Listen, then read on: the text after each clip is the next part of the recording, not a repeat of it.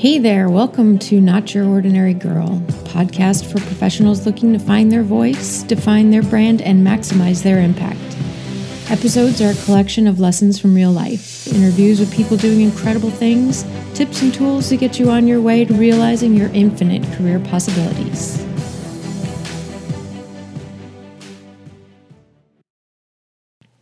Hey there. So today we're going to be talking about annual performance reviews. In the last decade, it seems like typically we write our own performance reviews. Most of the places I've worked for, it's not where the supervisor sits down and reads to you what you've done for the year and what's good and what's bad. Typically, we have to write a document or an assessment of what it is that we've done, demonstrating the different capabilities that we've used, the trainings that we've taken, the leadership skills we've leveraged, and you write that up, you provide it to your supervisor by a certain date, they take a look at it, then they write their version or their summary of what they feel you've done well and not so well at, and then submit it for whatever the process is for raises or promotions or bonuses and what have you. The first time that I had to do one of these performance reviews, I thought, well, this is stupid. Why am I doing my boss's job for me? Why do I have to spend all of this time writing 4 pages of what I've been doing all year? Don't they have any clue what I did? Why am I doing their job? It very quickly made me realize, once I started actually doing it, that this actually works a lot better in our favor than having the supervisor, because naively at that time, I wasn't a supervisor, and I didn't even consider that perhaps my boss had more than one person they were supervising besides me, and they couldn't possibly know everything that I did. And this was the opportunity for me to make sure that they knew everything that I did and get credit for it. Similar to your resume, writing your performance assessment can be a bit of a uncomfortable exercise, because you're really being asked to brag about yourself. You're really being asked to toot your horn. And I know for me, that is an uncomfortable thing. But it's also a really good opportunity for you to make sure that nothing gets overlooked. And you are able to really highlight things that perhaps no one knew you were doing, or perhaps no one knew how well it turned out. And you want to make sure that you get credit for everything that you did, because that will be incorporated into your performance assessment, which always ends up translating to dollars, right? And everybody likes a raise. A promotion would be nice, a bonus would be great, all of these things. And without demonstrating all of the different wonderful things that you did throughout the year, those things are more and more difficult to get. After that first year, and the hours and hours it took me to prepare my performance assessment on my own time, because the rule of the company was that this was personal time that you had to be writing this. So I had to be doing it on nights and weekends. And this did not make me happy, because I felt that it had to do with my job, and why did I have to do it on my own free time? Again, naive employee, brand new to the corporate world, and I was just learning the ways of how things go.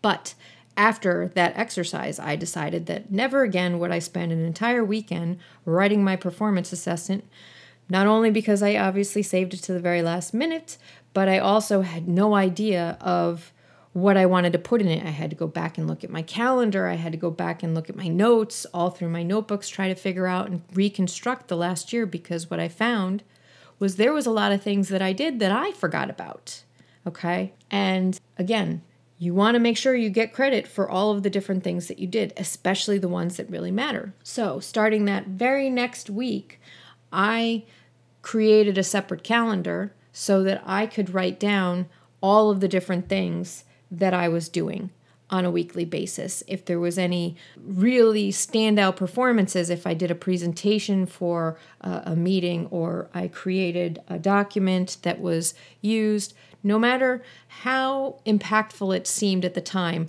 I wrote it all down. I built a relationship with this person. I had a meeting with that person. I put it all in this one calendar so that I would be able to pull from that. And I did try to as the year went on, I started thinking about how difficult it was to be able to write a narrative. So I started writing more and more sentences into the calendar, describing, trying to use some keywords and whatnot, so that I could just cut and paste that into the document at the end of the year. So obviously by the end of that year, my entries into that calendar were much more substantive and easy to just cut and paste. I had to go back and really fill in the beginning because I just kept learning different ways that I could make my life easier by the end of the year. I didn't use everything in the calendar. I put a lot more in there than I needed to, and there's obviously things that you can roll together.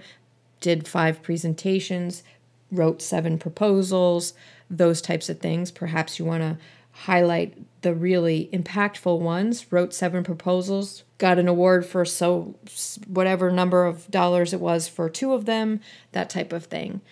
You want to highlight those in. Any of the training courses that I took, those are written in there, and how I leveraged them. If I took a public speaking course and I spoke at a conference, the public speaking course that I took was very good because I learned to improve my communication skills for said conference. Okay? The more detailed you can be in collecting that information through the year, the easier it will be at the end of the year. I carried that process through for at least a decade. And every year I would do the same thing. I did adjust it over time for what worked best for me, and you should probably figure out if a calendar works for you. Perhaps you want to do a Word document or a spreadsheet. Eventually, when I was with the government, it was always the same format every year. So I had the first one, and I would just add to those things through the year in that document, so that it was all formatted the same way, and all I needed to do was cut and paste it. And that worked very well for me, at least from a time standpoint, right? So when you get to the end of the year, the notification comes out, it's that time again. You have to go and enter your performance evaluation into the computer or send it to your boss or wherever it goes. Now you've already got that information. The other thing that you want to do before you meet with your supervisor, because in theory, I think most companies, all that I've ever worked for, after you submit the paperwork, at some time you have to go and sit down with your boss. They provide their feedback, whatever their write-up is of you, and they provide their recommendations for the next year. They provide what they think you're doing well, what they think you're not doing well, what your raise is or what your promotion is, or whatever the process is for moving on to the next level. I found that not all supervisors provide feedback, and they don't all provide good feedback or bad feedback. Some of them only provide good feedback. Some of them only provide bad feedback. Okay, so part of this is getting to know your supervisor, and if that changes every year, obviously that's kind of an ever-changing situation where you have to roll with whatever it is that happens at that meeting. But you can prepare to a certain extent for that meeting so that you can get the most out of it. That's my recommendation here. Look at your annual performance review as a pulse check and as an opportunity to find out what it is you need to do so that you can be even better the next year. Okay? I had a supervisor, and she would always say all kinds of good stuff at my annual performance review. And the first year I came out thinking, wow, that was great. I had a great year. I did a great job. I got a nice raise. Then I sat at my desk and thought, well, wait a minute. What am I supposed to do this year? If I'm doing everything I'm supposed to be doing now, surely there has to be something I should be doing this next year. And I thought, oh, I should have asked. I should have talked to her about it. I should have gotten more information. What was I thinking? So I had to go back to her and say, I failed to ask you while we were in here. I really appreciated all the accolades and the positive feedback, but surely there are areas that I should be focusing on for the next year. And I got a very vague non-answer, if you will. And in talking to other people at work, what we determined was that she was unprepared to provide feedback because she was not very familiar with everything that I had done aside from what was in my paperwork. And that was because she was responsible for managing a lot of people. Okay. So the feedback I got from a mentor was that I should provide my supervisor advanced requests before my annual review, that I was going to be looking for feedback and recommendations for growth and advancement. So I went to my supervisor and I said to her, I really appreciated your time, and I didn't feel like I got a lot of recommendations for how I could be doing better on the next year. Would it be helpful if next year, prior to my performance review, I send you a note and say I'm going to be wanting critical feedback? I'm going to be wanting substantial information on what it is you want me to do. And she said, sure, go ahead, send that to me next year. And honestly, I thought, I don't know if she's actually really going to do this, or she's just really busy right now and doesn't have time to deal with my neuroses that I have to have some kind of feedback. The next year came around and the notice came out that it was time for us to put our summary of our efforts into the computer. And I sent a note to my supervisor and said, look, we're coming up on this time. I know that we're going to be meeting shortly. I'm working on gathering all of my information. I would really like it if you could provide me feedback on X, Y, and Z. Are there any areas where you think that I need to be improving upon? Are there any training classes that you would recommend for this next stage of my career? Are there any things that I can be preparing so that I can be positioning myself for advancement? When we finally had our sit-down meeting, she had a whole page, and it was great because there were some suggestions for a training class or two that I needed to take to position myself as a supervisor. I had some information about feedback on comments and things that she had gotten from my teams. I had some feedback on my communications, and it was all very constructive and very helpful, and I was able to take that information and break it down and apply it over the next year and improve upon all of those things or add those extra skills that she had recommended. At the end of the next year, I was able to also put in my performance assessment that I had to submit that I had received recommendations to do A, B, and C, and I did A, B, and C, and I also found D, E, and F that were in those areas and did those too. So not only did I do the things that she asked me to do last year, but I found other things to do in those areas to even further improve. So it was able to give me an example of receiving feedback and incorporating it, leaning forward, and really trying to be the best at my job that I could. I got an even higher performance rating that year and more of a percentage because everything is, nowadays everything is based upon percentage. They split the pot for your raise, or however, maybe that's just in the places I worked.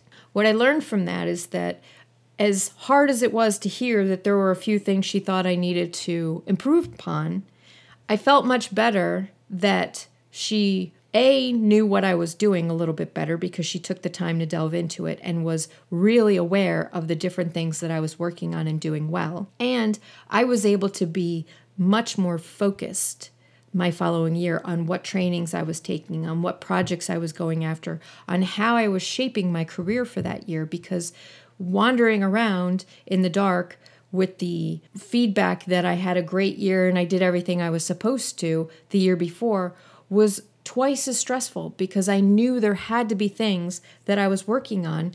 And quite frankly, I think that year was wasted.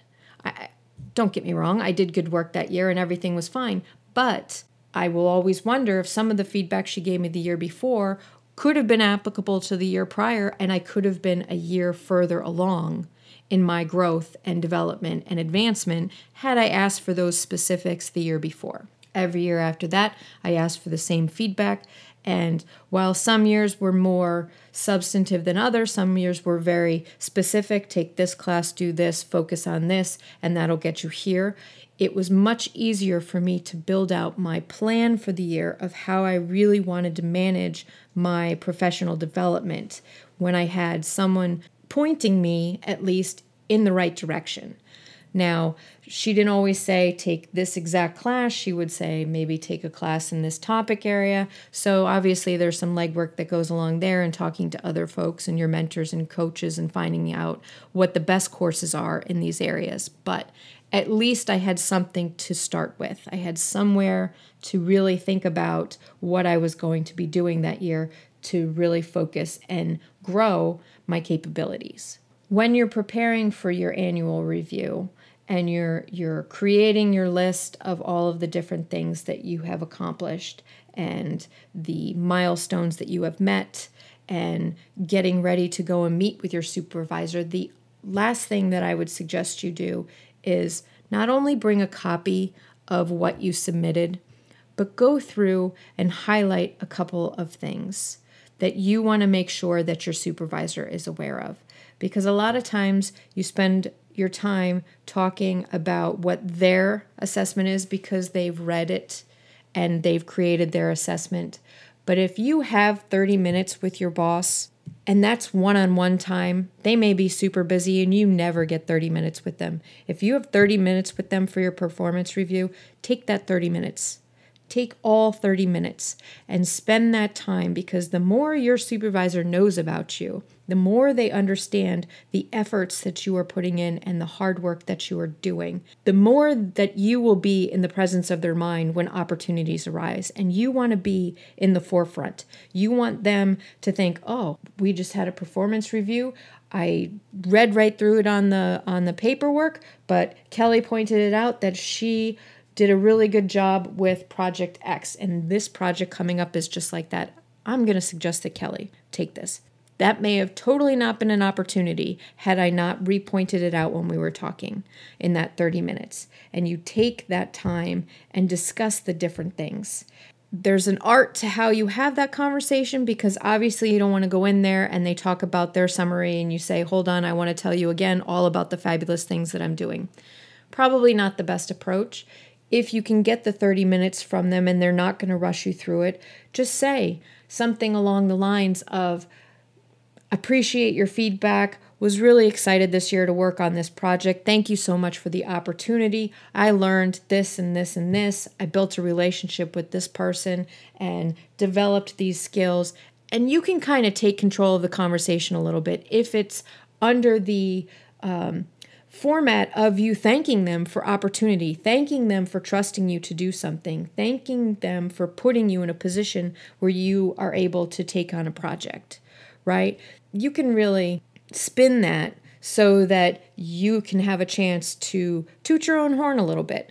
And again, I know that that's not always the most comfortable position for people, but that 30 minutes of being uncomfortable because you're tooting your horn, gently, tactfully, and humbly, I might add, can make the difference in future opportunities, can make the difference in being at the forefront of your supervisor's head, which will pay forward.